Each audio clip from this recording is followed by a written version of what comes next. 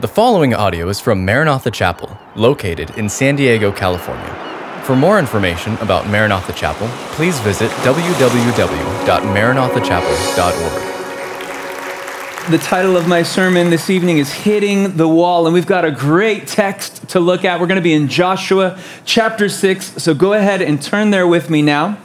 And while you're turning there, I'll kind of set the stage for where we want to go with things. At this point in our study in the book of Joshua, the children of Israel have crossed over the Jordan River. If you'll recall, God miraculously parted the Jordan River, and now they've taken their first steps in the promised land. The time has finally come for the Israelites to take possession of their inheritance. But in order to do that, it required that they had to drive out the inhabitants of the land. Now, the first obstacle in their way, the first city that they came to was a city called Jericho. Now, those of you who grew up in Sunday school are no doubt familiar with Jericho and Joshua, who fought the battle of Jericho, Jericho, Jericho. Josh fought the battle of Jericho. Okay, so we know the story. And of course, the thing to note about Jericho is that it was surrounded, archaeologists tell us, by a series of menacing, big, and seemingly impenetrable walls. Now, here's the thing about that. If you live long enough, you will reach a point in your Christian life where your forward momentum gets stopped by an obstacle. Something will stand in your way. You will hit a wall. For Israel, it was a physical wall. For you, it'll probably be something else, but you will run into a wall. Now, for those of you who are runners, this is a metaphor that you're familiar with. Do we have any runners in the house tonight? Okay, some of you love running. The rest of us don't get you, right? I mean, I have friends that run, and they're always like preaching the gospel of running to me, and they love to talk about the runner's high. It's, you got to experience the runner's high. I've run a lot, and I've never experienced the runner's high. Amen? The only things I've ever felt while running are pain and nausea. But I digress. Those who run, they talk about the runner's high, but another thing you'll often hear runners, especially long-distance runners, talk a lot about is hitting the wall. And when you hit the wall, supposedly your legs feel like they've been filled with cement. It's a state of utter and complete exhaustion. Picture a car that has run out of gas. That's what they say it's like. And of course, you know as well as I do that you don't have to be a long-distance runner to know what it feels like to hit a wall. If you're a parent in here, you've hit the wall a time or two, amen? And if you're a student in here, you've hit the wall a time or two. If you are a spouse, if you're married, or if you're in relationships, you've hit a wall or two. By that measure, if you have a pulse, then you have hit a wall or two in your life. And you know you've hit it because all your energy and vitality and desire to press on are gone. Some of you have been there. Others of you, you're there right now. You're barely holding on. You're trying to hang in there. But the only thing that you can see is this big old wall staring back at you. It's right in front of you. And you've tried to scale it. You've tried to go around it. You've tried to pull it down. And so far, nothing has worked. And so the question is, how are we supposed to deal with the walls, the obstacles, the things that stand between us and our divine inheritance as believers? It might be a spiritual stronghold in your life. It's that thing that you can't get past. And so that's the question I want to look at with you this evening. And with that being said, let's go ahead and jump into our text. Look with me at verse 1. It says, "Now the gates of Jericho were securely barred because of the Israelites. No one went out and no one came in. Then the Lord said to Joshua, 'See, I have delivered Jericho into your hands, along with its king and its fighting men.'" Now, as we get started, the first thing I want you to notice is how we have before us two very different, contrasting pictures. The picture that we see in the first verse is of a fortified city. It's a picture painted of strength and stability and impenetrability. It mentions things like gates and bars and locks and security. Nobody's going out and nobody's coming in. So that's the first picture. And then in verse 2, God paints a very radically different picture when he says, see, I told you, I've delivered Jericho into your hands. Now notice how the Lord speaks to Joshua there in the past tense about this battle. He said this before a single arrow had flown, before a battering ram had been deployed, before an army had engaged. He said it before any of that. And the Lord didn't say, I hope to deliver Jericho into your hands, or I will, future tense, deliver Jericho into your hands, or I could deliver Jericho into your hands. No, he said, I've done it already. It's past tense. It's a done deal. And he spoke as though the battle had already taken place. And then he asked Joshua this question. He said, do you see it, Josh?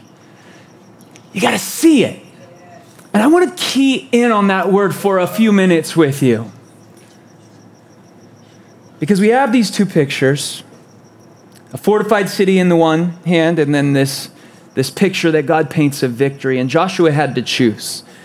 He had to choose between trusting what he could see with his physical eyes or trusting in what God had said to him through his word. And the choice set before Joshua that night is the same choice that you and I must make on a daily basis. You see, all of us have to choose whether we are going to be led and governed by what we can see with our physical eyes, or if we're going to choose to be governed by what God has already declared to be true in his word. You see, God is asking us tonight to see things the way that he sees them. And of course, this is where problems arise. Because if nothing else, this world conditions us from an early age to only believe in things that we can see with our physical eyes. After all, sight is one of the main ways that we interact with the world around us. We live in a physical world, and one of the primary means by which we interact with that world is through our eyes. Now, our eyes are incredible engineering marvels. Let me just geek out on this with you for a moment. Like, I read this past week, and this was in my son's book that we read before bed. It's 3,000 Weird Facts, weird but true. And this fact said that with every second that passes, your eyes are processing over 120 million bits of information. Every second. Here's how it works. As light hits your retina, special cells called photoreceptors take that light and they turn it into electrical impulses. Then these electrical signals carry that information from your retina along your optic nerve to a place in your brain called the occipital lobe. Once there, your brain takes the signals, turns them into images, and then flips them upside down, because when you see the world, you see it upside down. And so your brain has to flip it right side up for you. And then the images that are painted in your mind, they're in your occipital lobe. That's what we call seeing. Now that's a process that we almost never think about, but it's staggering. I mean, vision and sight, this thing we call seeing, is so incredibly complex that it accounts for 2/3 of your brain activity. So it's absolutely mind-blowing. But as incredible as our eyes are, we have to admit that they also have certain limitations. You see, there are things that our eyes can't see. We can't see ultraviolet light. We can't see radio waves. We can't see things that are really small, like bacteria.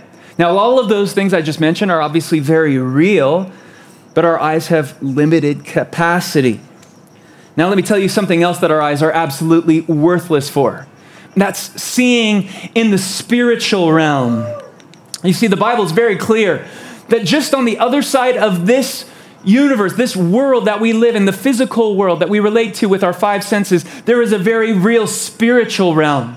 And there are things called angels, and there are demons, and there are various rankings, mights and dominions and powers, and there's a heaven, and there's a hell, and there's a God, and there's a devil, and we can't see it with our physical eyes, but the Bible says that it's very, very real. It's more real in many ways than the physical world around us.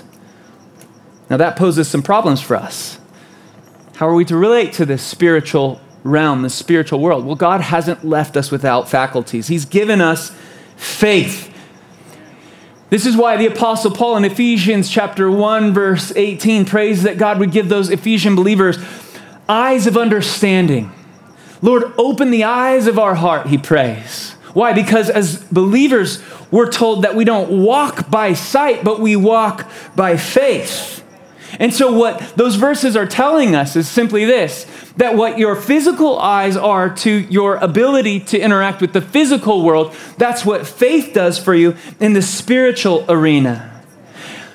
But it's not something that comes naturally to us, which is why it's something that we have to develop. It's something that we have to continually work at and build up and grow. It's like a muscle. After all, we live in a world that is driven by the creed, I'll believe it when I see it, right? But the thing about God's kingdom is it's driven by a whole set of paradigms that are completely contrary to the way the world works. God asks us to believe it first before we see it. I love this verse. This verse is so cool. Psalms 27, verse 13. David says, I would have fainted. He's saying, I would have lost heart unless I had believed to see the goodness of the Lord in the land of the living. Did you notice the way he switched those words around? He says, I would have lost heart unless I had held on to faith and believed I would see it. I'm not seeing it yet, but I believe I will see it. This world says, I'll believe it when I see it. In God's economy, he says, believe it and then you'll see it. That's how faith works all the time. Faith trusts what God has said, even when it doesn't line up with what we can see with our physical eyes. So that's how God could say to Joshua, even though he's staring at bars and gates and walls and locks, he could say, see, I've given it to you. I've delivered Jericho into your hands. He could say it because in the spiritual realm, the victory had already been secured. God had promised this land to the Israelites 400 years earlier when he promised it to Abraham. And every promise is yes and amen in Christ Jesus. Now, this concept that we're talking about here is something that I believe is so key. It's so foundational to walking in victory in our spiritual lives. Listen, this is so key.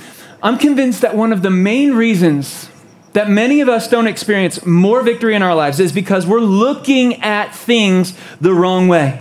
We're locked into looking at things and our situation from merely an earthly perspective. We're staring at all the gates and all the bars and all the locks, and we're fixated on the walls, and God is calling us to worship. And you're saying, but look at those bars, and God's saying, but focus on the blessing. You're saying, look at the gates, and God's saying, I've promised you glory. You're saying, look at the walls, and God says, I've given you my word. And so for some of you, you keep praying for victory in some area of your life. You're praying that you'd see this wall come down, and God is saying, I need you to stop praying for that victory and start praising me for the victory that I say is already yours. I love 2 Corinthians 2:14. It says this, but thanks be to God who always leads us in triumph in Christ. You know what that means for us? It means that God leads us from faith to faith, from glory to glory, from now until then. He completes the good work that he begins in us. He says we're more than conquerors through Christ who strengthens us. And so you have to see it that way. So let me ask you right now, in a very practical way, do you see your prodigal son, your prodigal daughter back home walking with the Lord? Do you see yourself walking in victory? Do you see this city set on fire for Jesus? Somebody say amen. You got to see it. Now, I don't want you to misunderstand me and go all New Age on me. And the New Age adherents will teach their people, like, if I can see it, I can believe it, then I can achieve it, you know. I believe I can fly. You know, Michael Jordan. No, it doesn't work like that. This isn't just kind of like visualize the perfect reality you want to create. No. This is aligning your heart and your spiritual eyes with what God has already declared to be true about you in his word. It's standing on the promises of God. Those are two very different things. So that's the first thing we've got to do if we want to see our Jerichos toppled. We've got to learn how to see our situation through the lens of heaven. And sometimes in order to do that, you've got to close your physical eyes in order to open the eyes of your heart and say, God, give me your vision for my life. Give me your vision for this situation. And that's the first step, and it's truly essential, but it's not enough. If you really want to walk in victory, if you want to see walls come down, then you also, after you've done that, you need to step out in faithful obedience and take possession of what God has given you. And that's what we're going to read about in verses 3 through 5. So here's the Lord. He's talking to Joshua. He said, see it? I've delivered it into your hands. Now, here's what the plan is. I want you to march around the city once with all the armed men. Do this for 6 days. Have 7 priests carry trumpets of ram's horns in front of the ark. And then on the 7th, they march around the city 7 times with the priests blowing the trumpets. And when you hear them sound a long blast on the trumpets, have the whole army give a loud shout. Then the wall of the city will collapse and the army will go up, everyone straight in. So God doesn't just merely tell Joshua to visualize the walls falling. He also then asks him to go out and march around the city. Now, before we can go any further, we just have to stop and pause and acknowledge what a crazy plan this is. We've all heard it a million times. We're familiar with this story, and so we're a little numb to it. But can we just stop and acknowledge the fact that this is a crazy idea? And I bet God got a kick out of sharing it with Joshua. After all, Joshua is a military man, right? And so he's used to strategizing and planning and maneuvering his men into optimal positions on the battlefield in order to give them the best chance of success. So hearing the Lord's plan must have shocked him. And God, I'm sure, got a kick out of it because God's got a great sense of humor. He made us, right? I mean, march around the city, grab some trumpets, and then the walls are going to come down. Seriously, like that's the plan, God? That doesn't sound much like a plan to me. If anything, it sounds like a suicide mission. But again, this is God's way of building that trust, of growing that faith. It's God's way of asking Joshua to put feet to his faith. You see, it's one thing to say, I believe in God. I believe he's given me this victory. I believe he's given me this promise. But it's another thing to step out in faith and to circle it with your life. I'm a big fan of prayer walking. And there have been a number of things and times in my life where I prayer walked around a neighborhood or a house or a location or a building or some situation. And it's amazing to me how that just builds my faith. And so in the very real sense, that's what God is doing with Joshua. He knows that real faith is always more than just an intellectual exercise. It's an action word. Faith moves. Faith responds. Faith does. So that's why God asks Joshua to do it this way. He wants to grow his faith. Now, let's look at the first word of verse 6. So that's the Lord telling Joshua what the plan is. And the first word of verse 6 says, So Joshua. And a lot hinged on what followed next. I mean, what are we going to read here? Did Joshua argue with the Lord? Did he balk at the battle plan? Did he look for a way out? No. If we read on, we find that thankfully Joshua obeyed the Lord. So Joshua, the son of Nun, called the priests and he said to them, take up the ark of the covenant of the Lord and have 7 priests carrying trumpets go in front of it. And he ordered the army, advance, march around the city with an armed guard going ahead of the ark of the Lord. And when Joshua had spoken to the people, the 7 priests carrying the 7 trumpets before the Lord went forward, blowing their trumpets, and the ark of the Lord covenant followed them. And the armed guard marched ahead of the priests who blew the trumpets, and the rear guard followed the ark. And all this time the trumpets were sounding. But Joshua had commanded the army, do not give a war cry, do not raise your voices, do not say a word until the day I tell you to shout. Then shout. So he had the ark of the Lord carried around the city, circling it once. Then the army returned to camp and spent the night there. Joshua obeys the Lord. And then at this point, as he shares the plan with the people, I love to try to imagine the puzzled looks on the people's faces as he shared the plan. Guys, here it is. I've heard from the Lord, and here's how we're going to take out Jericho. We're going to march around the city, and then somebody get some trumpets because we're going to need those. And I'll clue you in on the rest of the plan later. And that's all he says. And I can imagine some people scratching their heads and maybe one brave soul in the crowd raising his hand and saying, Joshua, I'm sorry, I must have missed part of the plan. I heard the part about marching around the city, and then I must have misheard you. Did you say tanks or trumpets? He's like, no, you didn't mishear me. I said trumpets. And he's like, really? Like, where What about the battering rams? What about the F-16s? What about the lightsabers? Where does that fit into the plan? And Joshua's like, no, we're not going to use any of that. And the guy says, oh, like I said, it's a crazy plan. But as crazy as it was, somehow Joshua managed to get everyone to go along with it. Now, there's a couple of details that Joshua adds to his instructions that I want us to consider here. The first thing I find interesting is how Joshua was adamant that the people not say a word while they marched. Now, I think he had a very practical reason for this. You see, Joshua had been there 40 years earlier. He was one of the 12 spies that went into the land and came back to give a report. And what happened? The 10 spies came back with a negative report. And all it takes is one negative person, one negative word, one negative Nancy or negative Nathan. I'm not picking on you if your name's Nancy or Nathan. But one negative word to spread like wildfire throughout the entire camp. And so he's like, I'm not even playing games this time. He says, y'all need to shut up and just march around the city. So he doesn't even give them a chance to talk. And then the other thing I find curious is how when Joshua shares his plan with the people, he doesn't tell them how many times they're going to have to walk around the city, nor does he tell them how many days they're going to have to do it. He simply tells them to advance and march around the city. Interesting. Because I think that would be a helpful bit of information, don't you? But there's no place in this text where Joshua says we're going to have to do it this many times in this many days. Now, God says that to Joshua, but Joshua doesn't share that with the people. Now, for you math whizzes out there, 6 days you march around the city once. Then on the 7th day, you march around it 7 times. And so that's a total of, you're worrying me here, people. That's 13 times. And if I'm the one helping you with math, we've both got problems. 13 laps that God tells his people they're going to have to, or God tells Joshua they're going to have to walk around the city. But Joshua doesn't tell them that. Of course, it would have made things easier.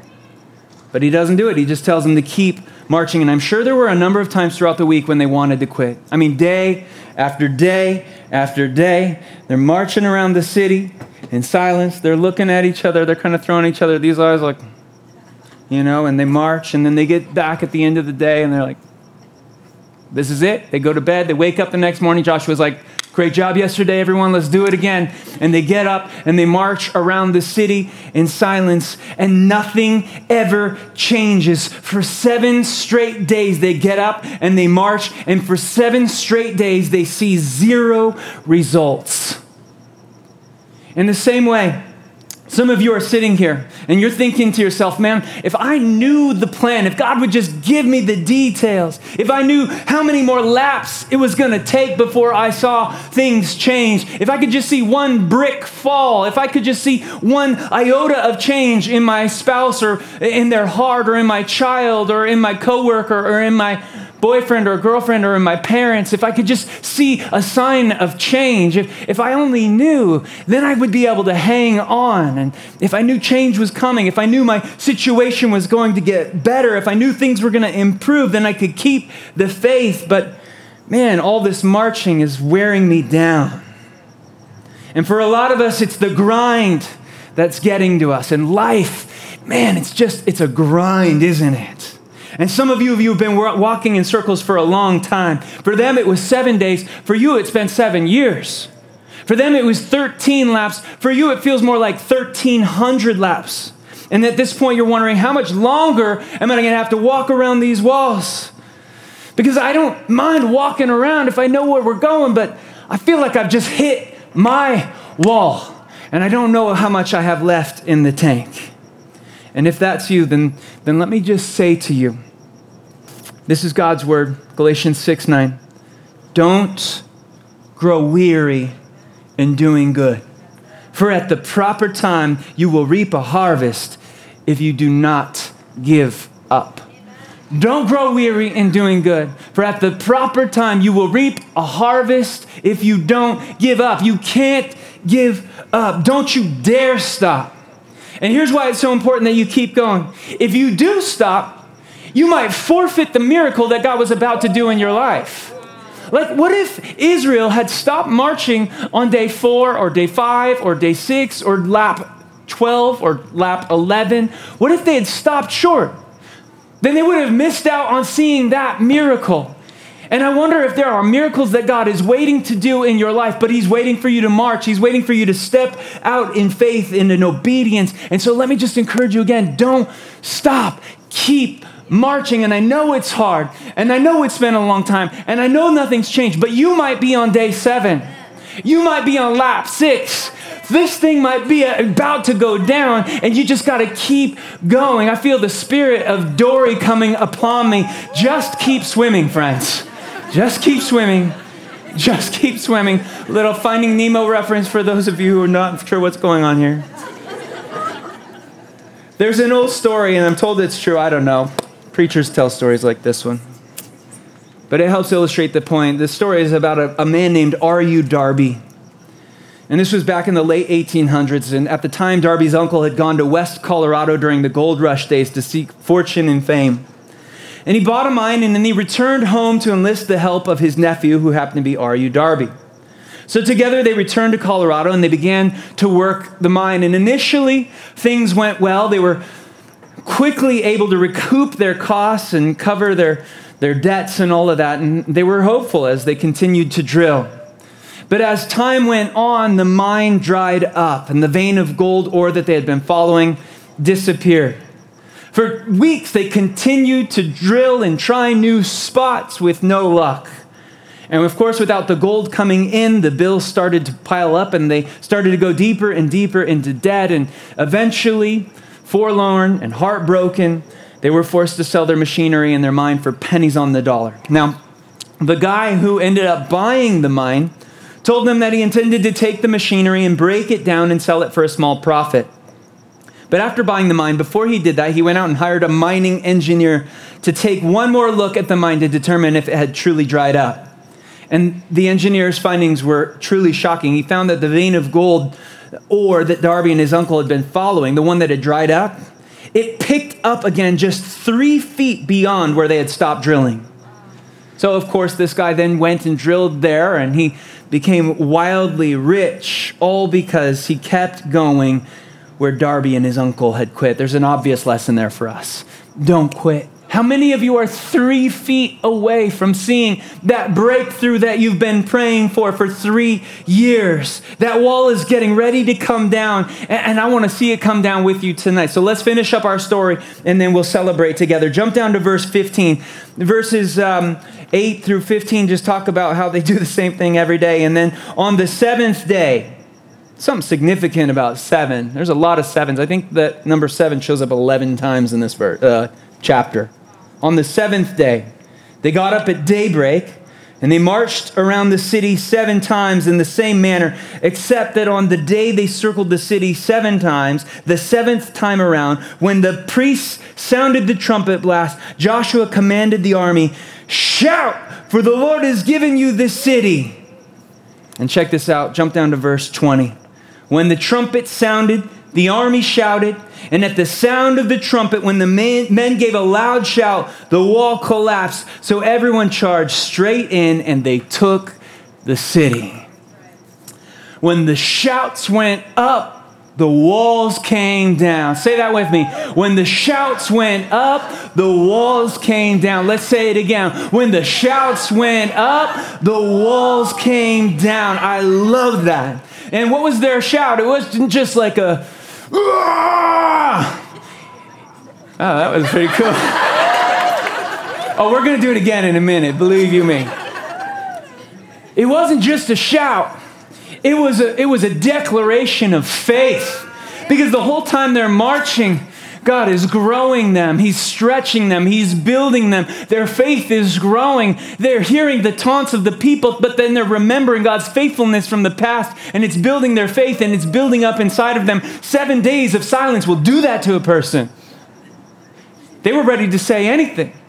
And so they let their cry go, and as their praise went up, the walls came down. Now, some people read this story and immediately conclude that it's fantasy, because it's physically impossible to shout so loud that a wall comes crashing down. Now, first of all,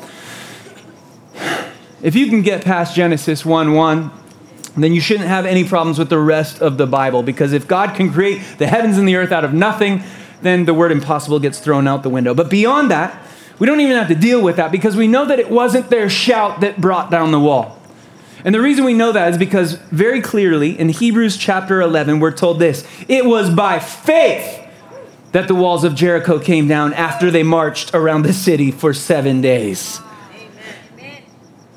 The shout was a representation of their faith. And faith not only caused their walls to come down, it's faith that is going to bring down the walls in your life too. Listen, in the natural realm, you might have a mountain sitting in front of you. It's not just a wall, it's a mountain. But what did Jesus say? He said, if you had faith the size of a mustard seed, you could say to this mountain, be moved and cast into the sea, and it would obey you.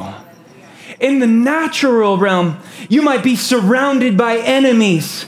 But if God would just remove the scales from your eyes like Elisha's servant, then you would see that what feels like you're surrounded, actually it's your enemies who are surrounded right now.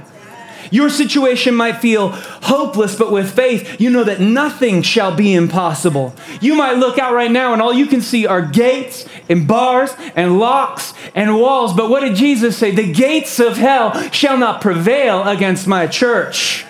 So our prayer tonight is this: Lord, give us faith. Open up the eyes of our hearts. Help us to see the victory that you have already secured for us when you went to the cross. Because that's where the walls came down, the walls that barred us from God's entry point and his access to his throne. Jesus dealt with our sin then and there, and now we just need the strength to keep marching until he brings every word to pass. He's already fulfilled so many promises in this word, and it gives us faith and confidence that even though we're moving into an uncertain future, we are doing so in the hands of a very capable God.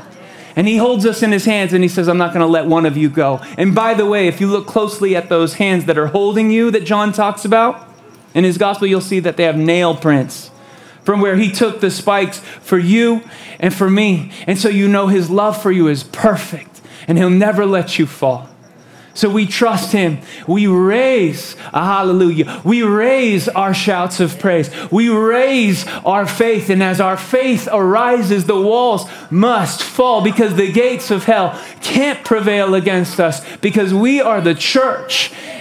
And Jesus, you said, I'm going to build my church. You bled for the church. You died for the church. You love your church and you're coming back as a bridegroom for his bride, the church. And in the meantime, our prayer is Maranatha. Even so, come quickly, Lord Jesus. Thank you for listening to this podcast from Maranatha Chapel. If you haven't already, please subscribe for weekly messages. Feel free to share this podcast and join us for our midweek revive service held Wednesday evenings. Visit our website at www.maranathachapel.org for more information.